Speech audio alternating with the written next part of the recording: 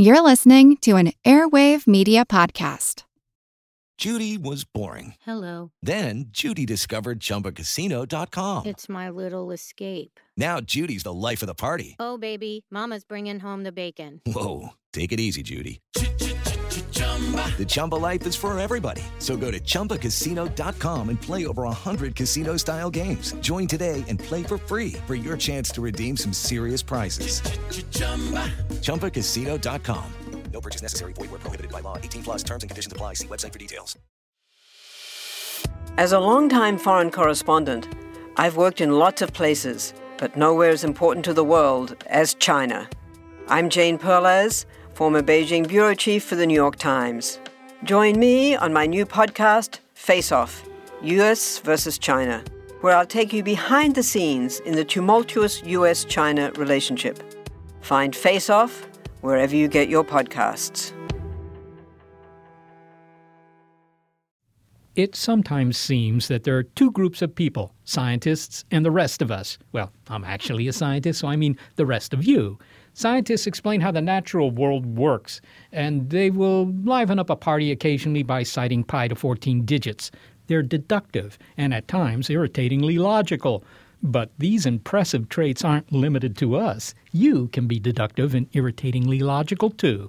Coming up, our monthly look at critical thinking from Big Picture Science, with tips for thinking like an egghead from some surprising places, Africa's Savannah and London's Baker Street. It's Skeptic Check, your inner lab coat.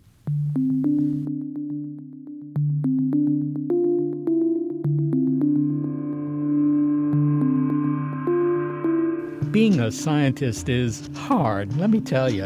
When I was getting my degree in astronomy, I had to sit through classes on mathematical methods of physics and path integrals in the complex plane.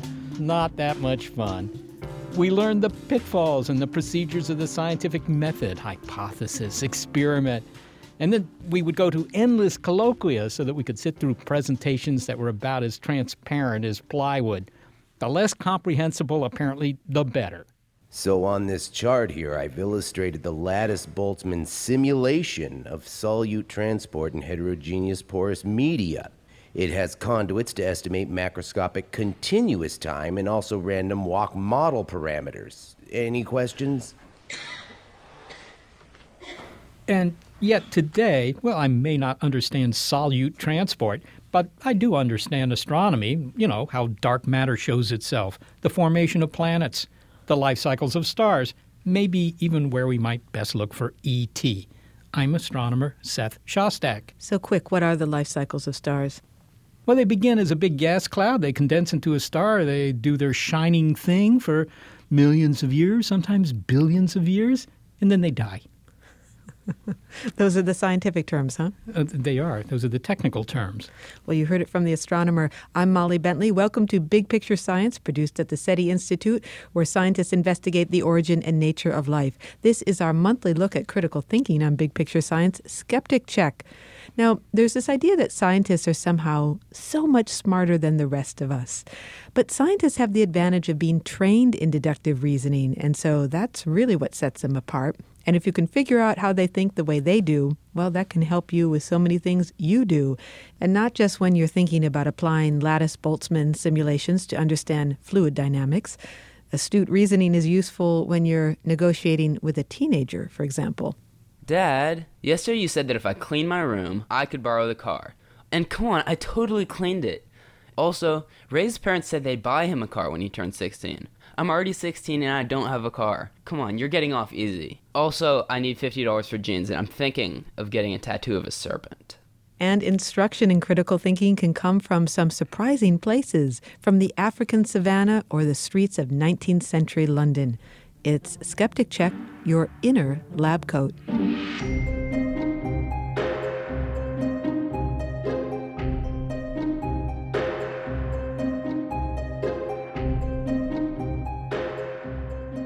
Okay, I've got my short list here for what it takes to be a scientist.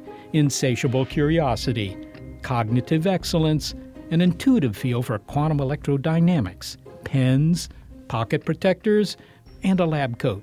Also, the patience to spend years getting single drops of yeast into these petri dishes. Did you do a lot of that as an astronomer? Not too much. I usually put the yeast into my bread-making machine. I'm amused that it's pocket protectors, plural. Did you need one for every shirt? Or? Yeah, no, I have more than one shirt, contrary to what you may think. Okay. Well, being a scientist needn't be so hard. Indeed, it wasn't always so, nor should it require a long white smock. Now that is the sound of a scientist, says Louis Liebenberg. If we were to imagine that those walking sounds are that of an African animal tracker tracking antelope or any number of critters in the desert, there is a lot of rich information that a tracker can deduce solely from the prints left behind. And for that reason, ancient animal trackers of 100,000 years ago may have been the first scientists, says Louis Liebenberg. He's the co-founder and executive director of CyberTracker Conservation. CyberTracker is software that his nonprofit has developed to collect large quantities of data about savanna animals and their habitat, and that software was put on portable devices and given to African game trackers. The interface was designed for people who cannot read or write so that these African trackers can use it and contribute to scientific research. Louis, when did you first have the idea for CyberTracker? I was actually tracking with Kalahari hunters who still hunt with bow and arrow. And it occurred to me that they were actually gathering enormously detailed and very complex information based on animal tracks and signs. What animals were they tracking? Well, actually a whole range. I mean, obviously the large antelope like kudu, gemsbok, eland would be their favorite prey species, but they go right down to small rodents, foxes, genets, cats, tracking lions, and so on. So you were tracking in the Kalahari Desert with these trackers, and what occurred to you? I was working on this hypothesis that the art of tracking may be the origin of science itself. And if that is the case, then there's no reason why we shouldn't be able to employ traditional trackers to do scientific research and wildlife monitoring. So you're with these trackers and you realize that they're gathering enormous amount of information from these animals, about these animals, just from their tracks. What kind of information were they gathering? And just to remember, these are tracks and signs which are often very obscure. They're sometimes very faint. They could be windblown. So these are not always very clear footprints, and yet they can tell not only the species, but they can tell if it's male or female. They can tell if the animal is becoming tired or whether it's limping. They can tell whether it's walking, whether it's running or galloping. So you can get a huge amount of behavioral information that are not only species specific, but in the case of, say, for example, when they're running down a kudu in the persistence hunt, they actually identify the particular individual kudu from its footprints. I can understand how you might be able to deduce that an animal was galloping instead of walking, okay, because that would be the distance between the prints, perhaps. How can you tell if an animal is male or female by the tracks or whether or not it's limping and injured? Well, usually your males are usually heavier animals. They're more stocky, so particularly the front feet are usually broader than those of the female. So you have to first tell whether it's the front foot or the hind foot and then whether it's male or female. You were testing a hypothesis, and that hypothesis was that animal trackers were the original scientists. And when you say original, we're going back maybe about 100,000 years to when most of humanity were hunter-gatherers. Is that right? Is that what you mean by the original scientists? Yeah. Essentially, when trackers look at tracks and signs, firstly, you can't see the animal, and you can't see what it was doing. So you have to visualize processes that can't be seen, that are indicated by tracks and signs. So you're making hypothetical causal connections between sometimes very sparse signs, and even sometimes there are gaps in the trail where they go over hard terrain or through thick vegetation, where you interpret the behavior of the animal, then you make predictions as to where the animal was going, and then you go look for animal tracks further ahead where you expect to find them. You're also interpreting the tracks in terms of context of the entire environment. So there's a waterhole ahead. So you have to, by knowing the animal, you can think like the animal and then predict where the animal is going.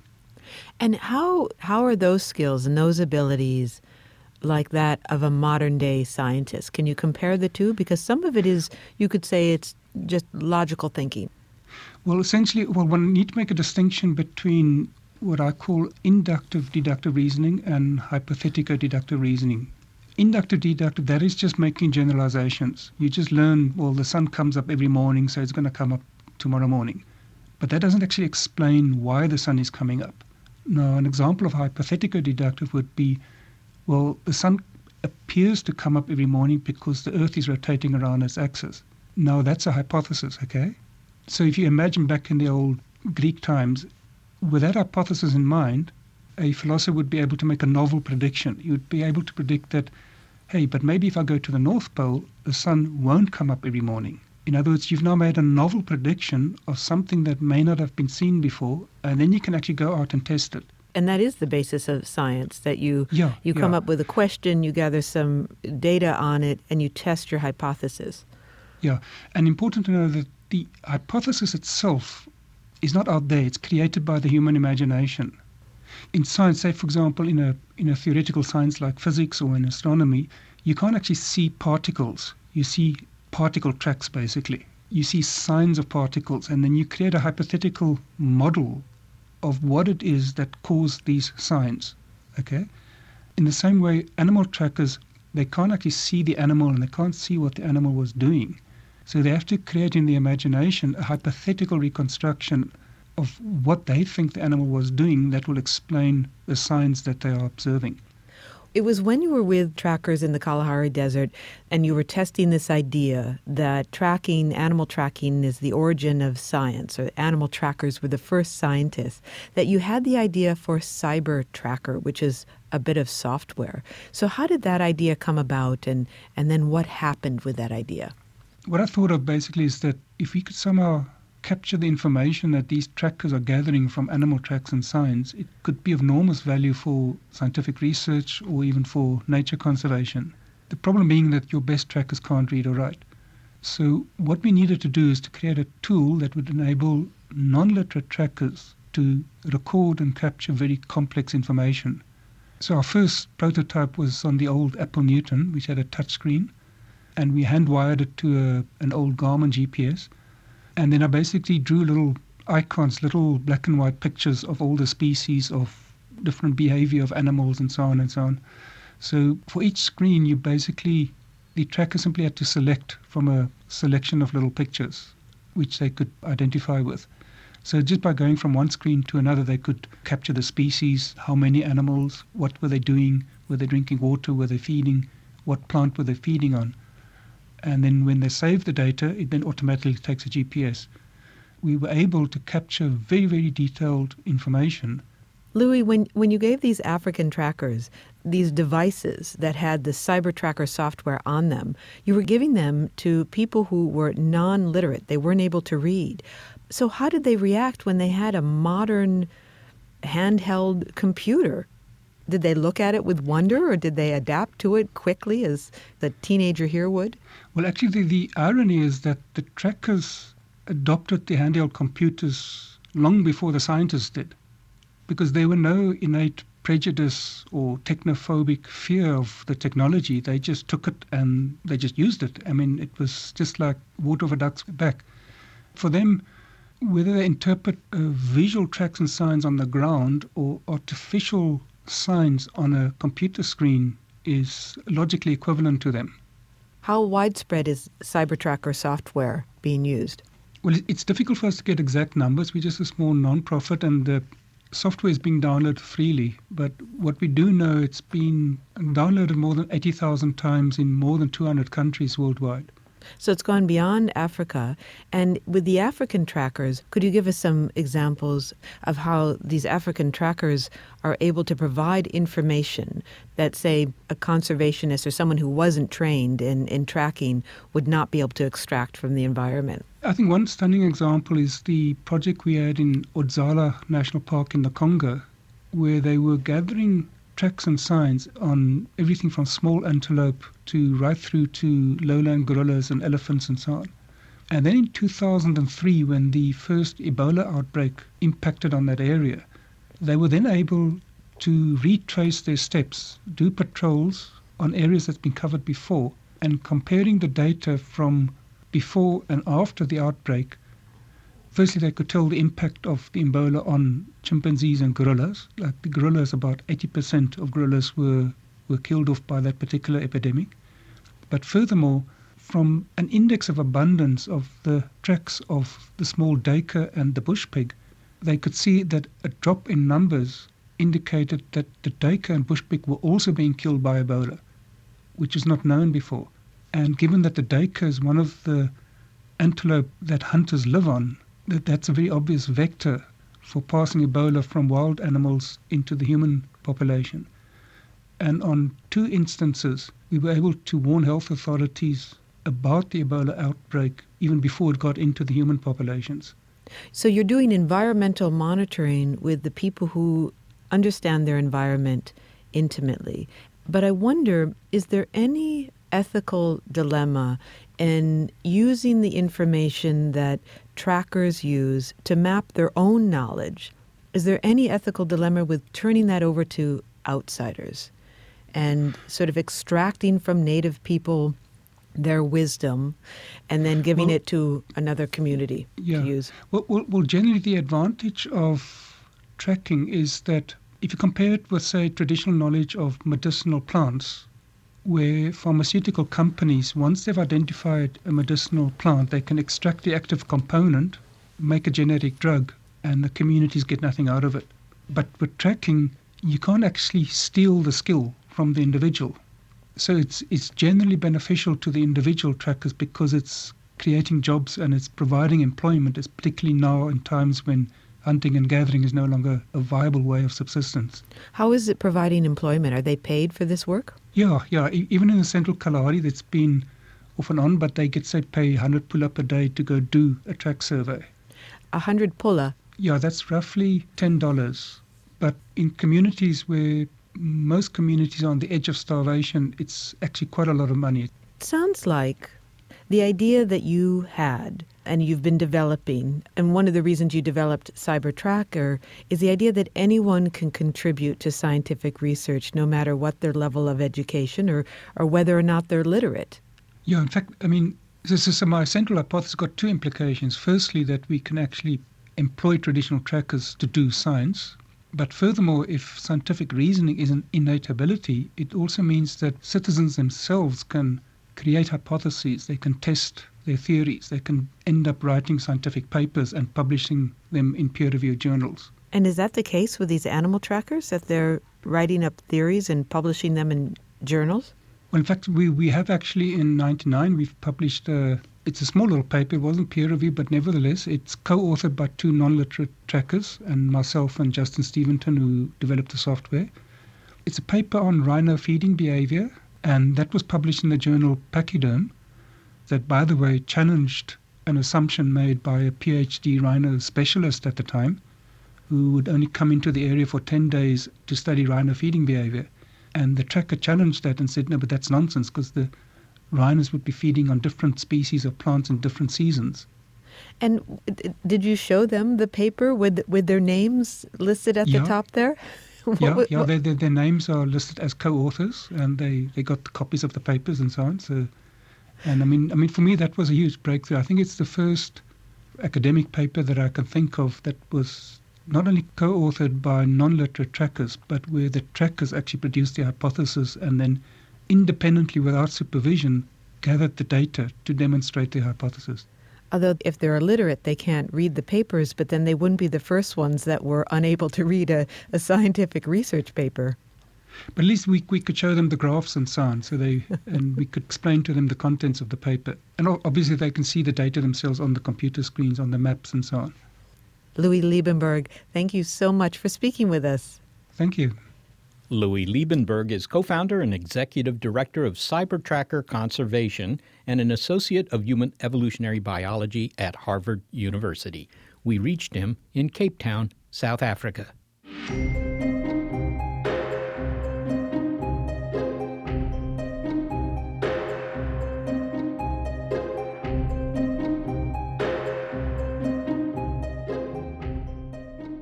Coming up, he doesn't actually have a degree in science, but Sherlock Holmes still applies logical reasoning to solve difficult cases.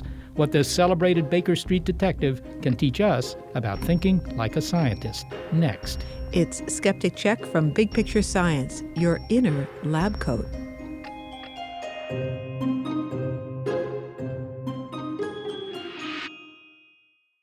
Hey guys, it is Ryan. I'm not sure if you know this about me, but I'm a bit of a fun fanatic when I can. I like to work, but I like fun too. It's a thing. And now the truth is out there. I can tell you about my favorite place to have fun. Chumba Casino. They have hundreds of social casino style games to choose from with new games released each week. You can play for free anytime, anywhere. And each day brings a new chance to collect daily bonuses. So join me in the fun. Sign up now at ChumbaCasino.com. No purchase necessary. VGW Group. Void where prohibited by law. See terms and conditions. 18+.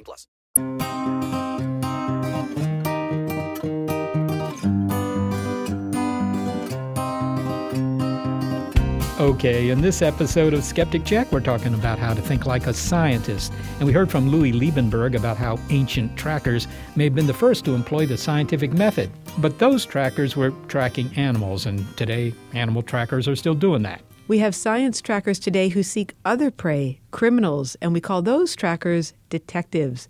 But you have your detectives, and then you have your detectives. And what are you doing with that infernal fiddle and those flies? I was observing the reaction on the common housefly at the chromatic scale. A brilliant experiment. Yes, it will be. If I can find the note that annoys the housefly, then one need only play that one note and psst, all the houseflies disappear. Amazing. No. Elementary, my dear Watson. Purely elementary. The most celebrated sleuth of them all, Sherlock Holmes, is freakishly smart and, well, let's face it, can think circles around most of us. He has keen powers of deduction and observation, like a scientist, and uses them to solve complex cases, yet he doesn't actually have a degree in science. Sure, Sherlock has some genetic gifts, but that and a deerstalker cap just aren't enough. He's diligently trained himself how to think. And so for psychologist and journalist Maria Konnikova, the author of Mastermind, How to Think Like Sherlock Holmes, the famous resident of Baker Street is a good example of how anyone can teach their brain to think more critically, and it begins with observing the world more carefully. Elementary, really. Okay, Maria, we've all seen this guy, Sherlock Holmes, in action. He's spooky smart. He has the kind of intelligence I assume you have to be born with. It's not something that we mere mortals could hope to obtain with our own efforts. Well, that was my assumption going into this project, Mastermind, as well. But the more I dug into it, the more I realized that yes, sure, Holmes is a pretty exceptional guy, and he was probably born smarter than a lot of people, but it's not like he's the smartest guy in the room always.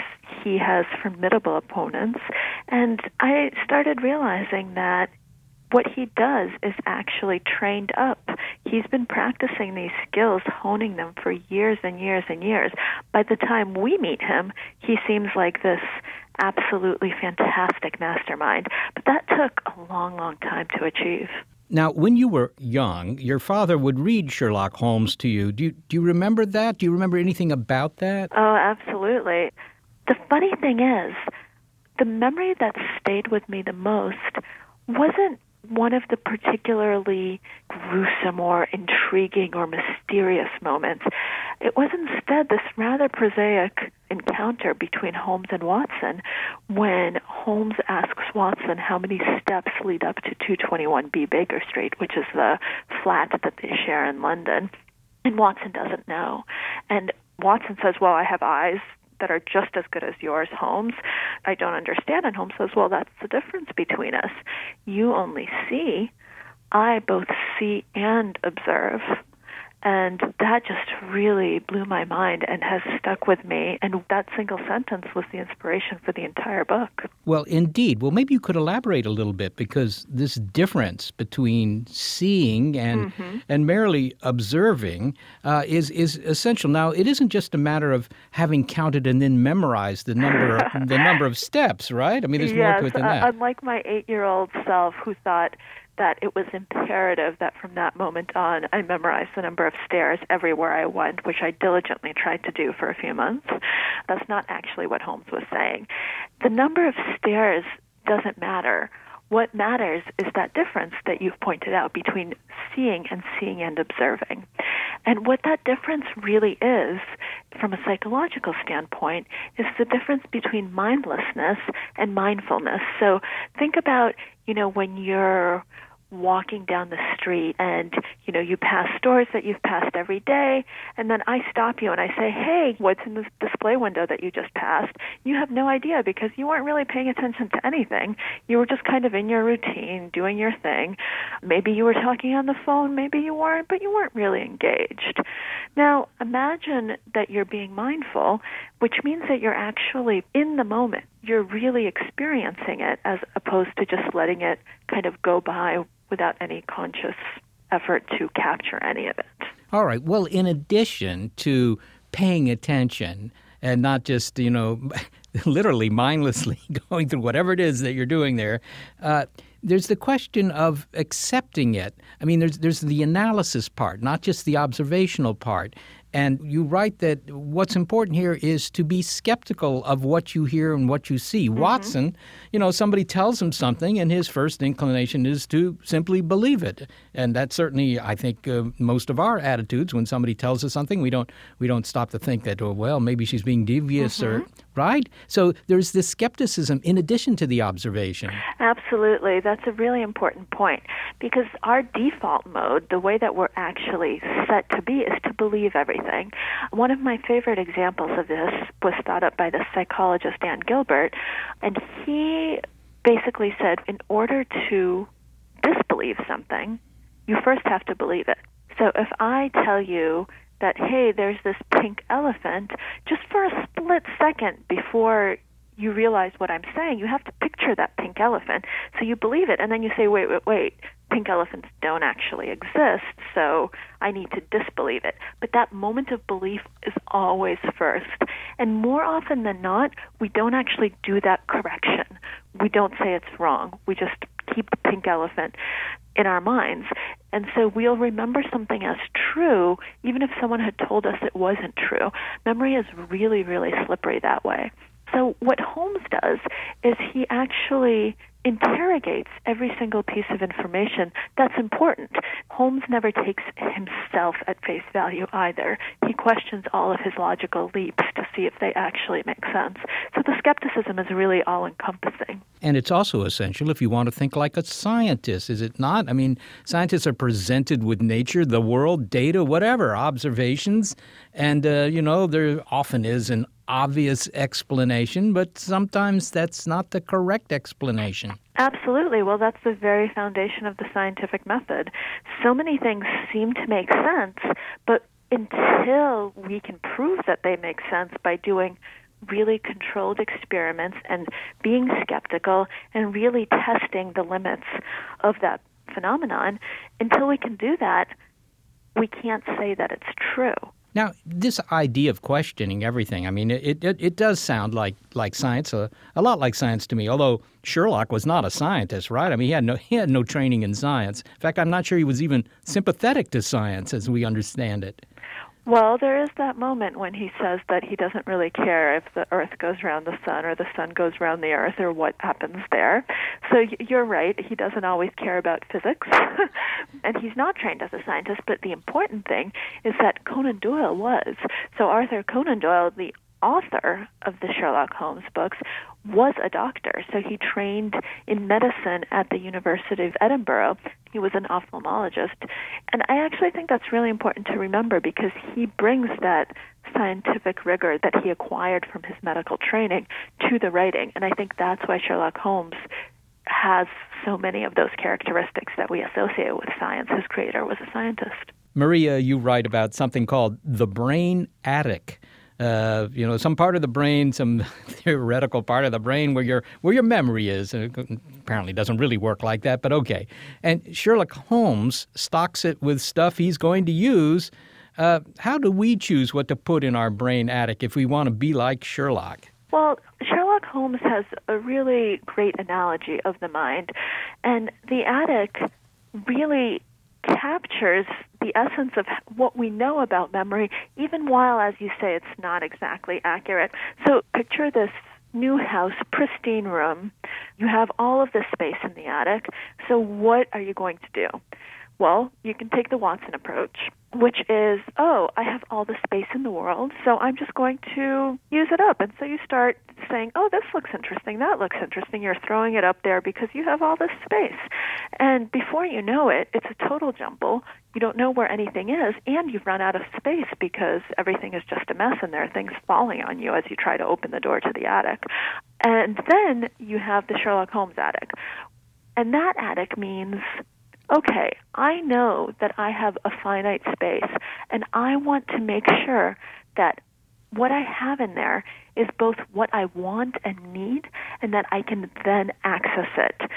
Because the thing about our memories, which is what the brain attic is that we only really know what we can recall at any given moment. It doesn't matter if once upon a time you knew a fact, if when you need it, it's totally gone. So it's important not just to store, but to encode properly. So what we need to do to have a Sherlock Holmes attic is to question every item that we're putting in there. To say, okay, do I really want to remember this tidbit about Taylor Swift's new song, or am I going to need this scientific discovery fact because this is what I'm writing about?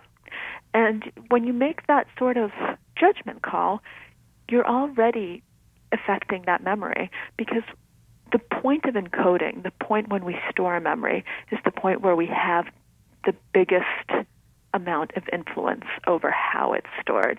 Afterwards, if we didn't store it properly, it's going to be really, really difficult to change that. Then we need to make sure to organize it well. So Holmes's attic has files. The files are labeled. They're cross-referenced. And as far as memory goes, that's the exact right way we want to encode something. We want to think, okay, well, how does this relate to what I already know? Where should I store it? We have to be really mindful about making sure that we know where to look when we need to look for it. Maria Konnikova, thank you so very much for speaking with us today. Thank you for having me. Maria Konnikova is a psychologist, journalist, and the author of Mastermind, How to Think Like Sherlock Holmes. And you can read Maria's weekly blog on psychology at thenewyorker.com. Still not convinced that you could think like a scientist or that you'd even want to? After all, why puzzle things out? It's much more fun to jump to conclusions. On Tuesdays, when I drive to work, the lunch special at the cafe is chicken salad. But when I walk to work on Wednesdays, it's lasagna. So they must serve the more fattening food on the days people get more exercise. Totally makes sense.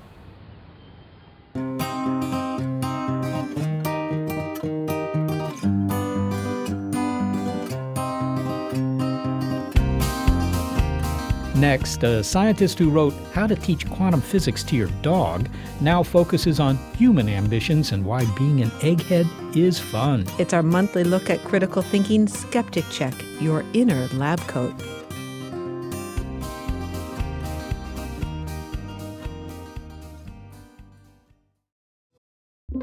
With Wired Science, you can geek out all you want. It's a podcast for anyone obsessed with math, science, space, biology, or technology.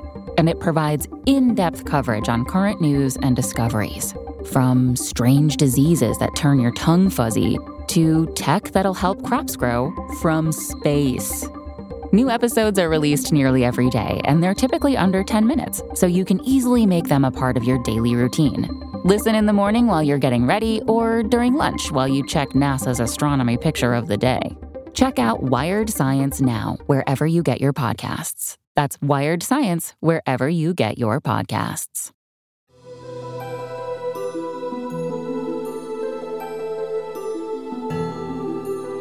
Okay, you've always thought it would be really neat to be a scientist. The excitement of being the first to know something. The respect you'll get at parties when people hear you're into 11-dimensional paleo-quantum Riemannian research. And as a scientist, when I examined the data on paleo-quantum Riemannian effects, I found a preponderance It's of the... It's not a real thing. What's that? There's no paleo-quantum anything except as a fad diet, and Riemannian is a form of geometry, so there's no paleo-quantum Riemannian. You made that up to impress people. Hey, I seem to have finished my diet root beer. Please excuse me while I go refresh my drink. And there's also the oohs and ahs when you don that white lab coat. Hey, so Gerald, before we go, let me slip on my laboratory vestment. It's freshly starched, and we will be a hit at the clubs tonight. Ooh, no. But let's face it, despite all these incentives to enter the hallowed halls of research, you're thinking, well, you're not an animal tracker on the savannah. You're not a consultant for Scotland Yard. So is there any hope for your sciencey self? There is. Physicist and astronomer Chad Orzel, who wrote a book about teaching physics to your dog. Actually, more than one. More than one dog? More than one book about physics to his dog. He may have more than one dog. He figures that even you, someone who has concluded that scientists have DNA that barely overlaps with your own, can think like a scientist. Chad Orzel is the author of Eureka, Discovering Your Inner Scientist, and he says that it's remarkable that even those people who say that they hate science and they wouldn't be caught dead doing science are often doing science without knowing it. The process you use to solve a crossword puzzle is essentially a scientific process. Right? You look at the clue that you're given, you think about a word that might possibly fit that. You pencil it in the blank, and then you check to see if it fits with all the crossing clues. And if it does, you can have some confidence that the answer that you've got is the correct one, even if it's something a little weird or unusual, like those theme clues that go all the way across the puzzle and have like a 3-word phrase in them. You're not going to guess those right off, but you can piece them together from the easier clues that cross them. And that involves essentially scientific reasoning. But the people who are doing the crosswords on the commuter train, I mean, they don't think of themselves as doing science, and it sounds like maybe they should. Do they simply not realize that because they have this idea of what science is and it doesn't comport with what they're doing? I think so. I mean, we have this idea that science is this esoteric collection of knowledge that only, certain elite people are able to comprehend. And, there's a sense in which that's an artificial distinction that goes back millennia. You can look at the Greeks as the people who start making a distinction between, sort of abstract science that, lofty people do, and then the grubby technology that people get their hands dirty making things. But, really, the core of all of this is a very simple reasoning process, and it's something that absolutely everybody does all the time. Your book, Chad, disabuses us of the idea that, scientists are just naturally super smart, and that's the distinction. I have to say, I'm going to have to take a little bit of umbrage with that idea, but then again, I suppose you would have to as well. Might wound your vanity a bit. But you assure the reader that scientists are not much different from normal folks, and that everyone has an inner scientist waiting to be revealed and unleashed. Why are you convinced of that? Another of the origin points of the book is that when I tell people that I'm a physicist, one of the responses I get is, well, you must be really smart. And, I have no idea what to say to that. I mean, there are some things that I'm better at doing than other people, but it's mostly because I happen to like doing the sorts of things that make a good physicist. In the same way, I don't particularly like doing the things that make a good carpenter. There are mental aspects to carpentry that I just can't get.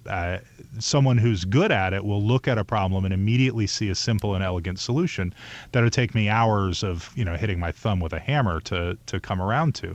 But nobody will go up to a carpenter and say, "Oh, you must be really smart." So we have this awkward. It's a compliment, but it's sort of a distancing compliment that's putting people off as different. And I don't think that's really justified. I think that we have this idea of science as an unusual pursuit, but when we shouldn't. Really, scientists are just like other people. They just happen to be interested in other things.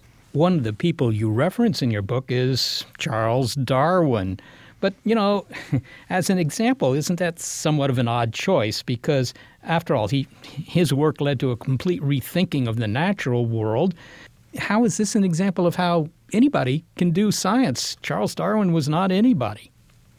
Well, Charles Darwin didn't start off as, Charles Darwin, right? He started off as a young man with an interest in the natural world and who signed on as the naturalist for the Voyage of the Beagle.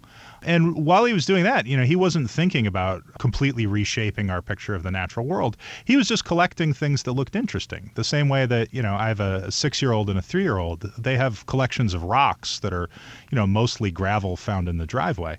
But there's this instinct to collect things that happen to look interesting. And Darwin was just employing that.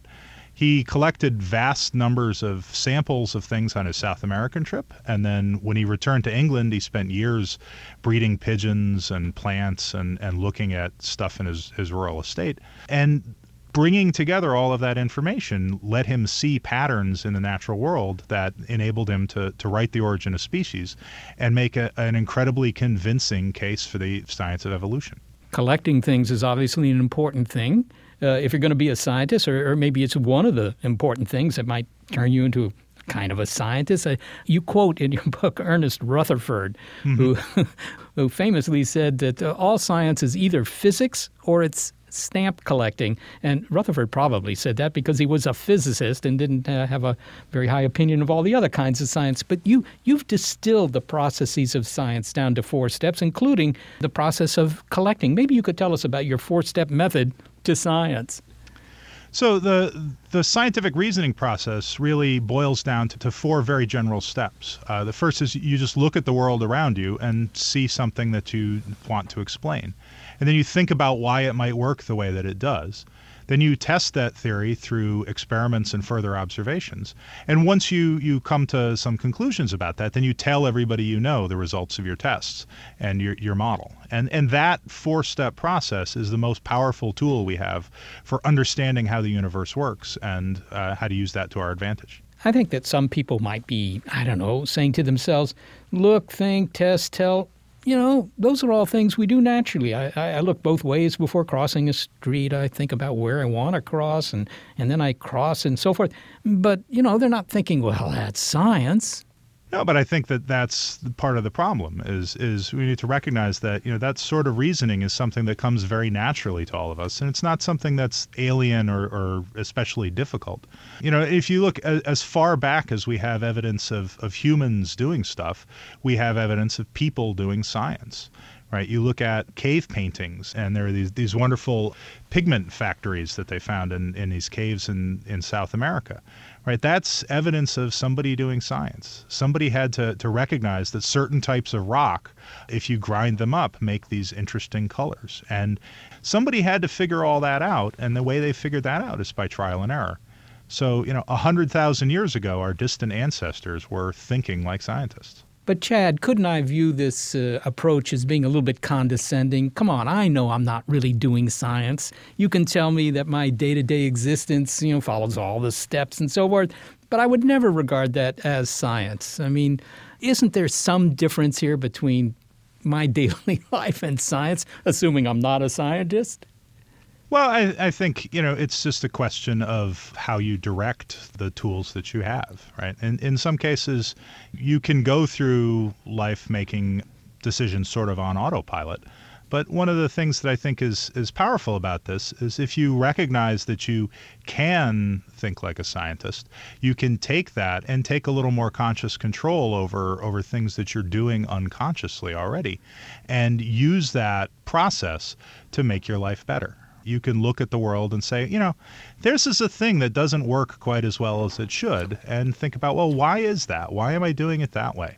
And think about other ways that you could do things and try stuff out. And, if you find something that works better, then you can tell everybody that so that they can benefit from your knowledge as well. Can you give me an example of that? Simple sort of silly example of this is at one point I did an experiment checking how I drive to work, right? There's a couple of different routes I would take. And so for a few weeks, every day I would pick a route and I'd start a stopwatch when I got in the car and stop it when I got to my parking spot and see. And, over time it worked out, okay, this is actually the most efficient way to do this, which is, fantastically nerdy, but also, worked pretty well, and I felt good about having solved that little problem. Well, finally, Chad, at the end of your book, you address a few myths about science. Some of those are science is not exclusively Western, science is not a cult. What do you say to people who dispute either? Yeah, the notion of science being exclusively Western is a really sad misconception that gets floated, tragically by some really bright people from time to time. But it's nonsense. Scientific activity goes back long before anybody even heard the word Europe. And if you look around the world these days, science is a highly international business with people making contributions from all sorts of countries and all sorts of cultures. Some of the greatest developments in physics have come from people in China and India and Japan. So it's just silly to say that science is exclusively a Western thing. The other notion that ends up being problematic is that, science is some sort of cult, and that, you sign on, you have to become like a Vulcan or some sort of robot.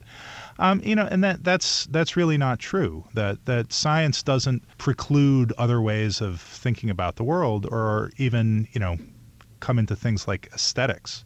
You occasionally hear people say that, scientists, they're all about dissecting flowers, not appreciating the beauty of flowers. But, knowing something about how stuff works can deepen your understanding of how things are. Chad Orzel, thank you so very much for speaking with us. Thank you for having me on. Chad Orzel is a physicist and an astronomer at Union College, and he is the author of How to Teach Physics to Your Dog and Eureka, Discovering Your Inner Scientist. Okay, so who knows? Your future could still be in science, at least your inner scientist has a future.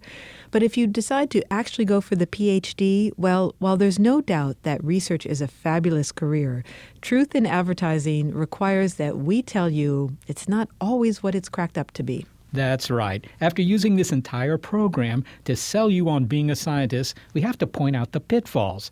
And they come from some newly minted scientists whom the journal Science asked to name and describe a course that would have better prepared them for a scientific career. That is, describe a course that they wish they could have taken but didn't because it doesn't exist yet.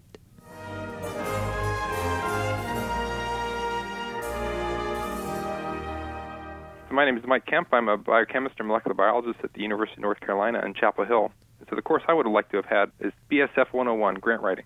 So the objective of the course would be to provide the students with the necessary skills to effectively market their scientific ideas to funding agencies and grant review panels. So this foundation course would be essential for people to survive as a scientist in an era of limited research funding. So topics would include things like developing professional connections, understanding reviewer psychology and bias, memorizing detailed and arcane grant instructions and guidelines. The course will be graded as pass-fail. However, only 10% of the students can pass during any term, and the course can be repeated indefinitely. Mike, I take it that you've had a lot of experience in writing grant proposals. Yes, especially ones that have not gone through. Mike Kemp, thanks very much. Great, thanks. Hello, I'm Ilona Kotlewska from Warsaw. I'm a PhD student in neurobiology. So the course that I would have taken is the Communications 201. It is how to design catchy posters and write engaging articles. One of the fundamental aspects of scientific work is to present your research results. This may be a bit of a problem when it comes to poster designing. We all know those walls of text from scientific conferences. Well, PowerPoint presentations aren't easy either. Ever fell asleep while reading your own slides? And then those crazy difficult articles that give you a headache? Let's stop that. In this course, we will drill writing, designing, and presenting so that no one ever falls asleep again when confronted with your data. Ilona, why is it that you wish you had taken this course? Have you suffered in colloquia or at conferences? Well, I did suffer in seminars. But more important was when I first had to design my poster for scientific conference. I had no clue how to do this. So I even searched for any introductory course in the YouTube, internet in general. So I thought if anybody could have taught me that before, it would be way easier for me. I'm Jonathan Lipsitz, and I wish I had taken a course on dealing with failure. Dealing with failure. Jonathan, why the heck would you want such a course? Well, in undergrad, we have this idea that scientists do experiments and they work every time and they discover all sorts of wonderful things. But in reality, experiments rarely work the first time and often require months or years of trial and error before you get the results that you're looking for.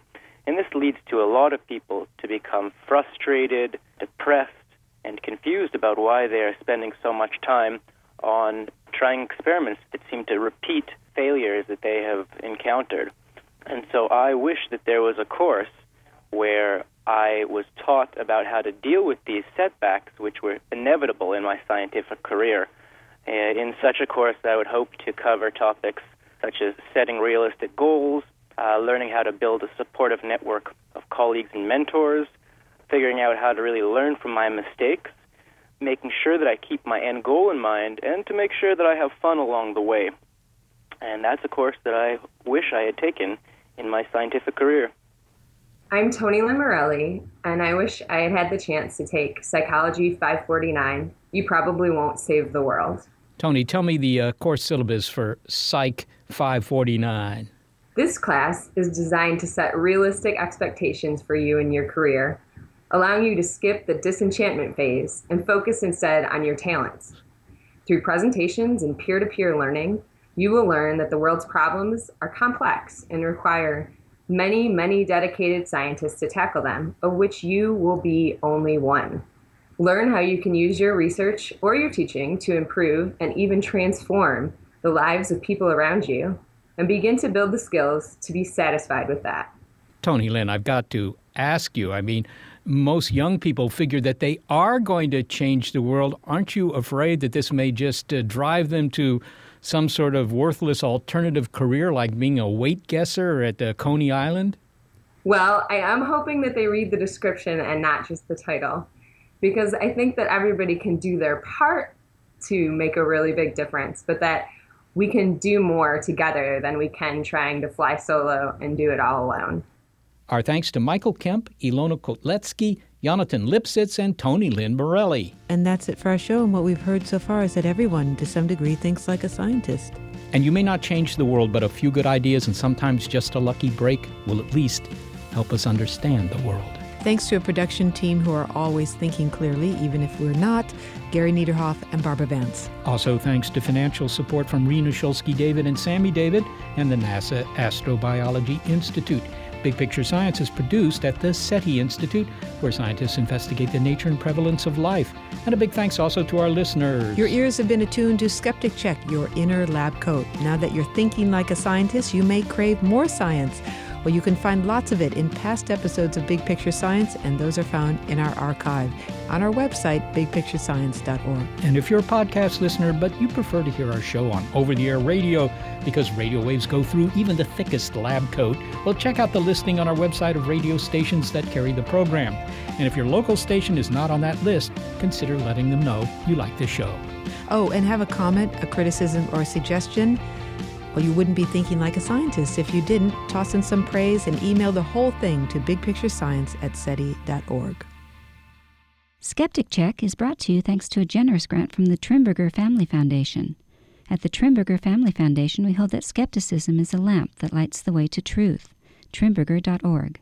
Hello, it is Ryan, and I was on a flight the other day playing one of my favorite social spin slot games on ChumbaCasino.com. I looked over at the person sitting next to me, and you know what they were doing? They were also playing Chumba Casino. Coincidence? I think not. Everybody's loving having fun with it. Chumba Casino is home to hundreds of casino-style games that you can play for free anytime, anywhere, even at 30,000 feet. So sign up now at ChumbaCasino.com to claim your free welcome bonus. That's ChumbaCasino.com and live the Chumba life. No purchase necessary. VGW. Void where prohibited by law. See terms and conditions. 18+.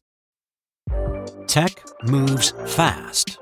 So keep pace with the Daily Crunch podcast from TechCrunch. With new episodes every day, this podcast will give you a quick overview on everything you need and should know about startups, new tech, regulations, and more. Listen to TechCrunch Daily Crunch now, wherever you get your podcasts. That's TechCrunch Daily Crunch, wherever you get your podcasts.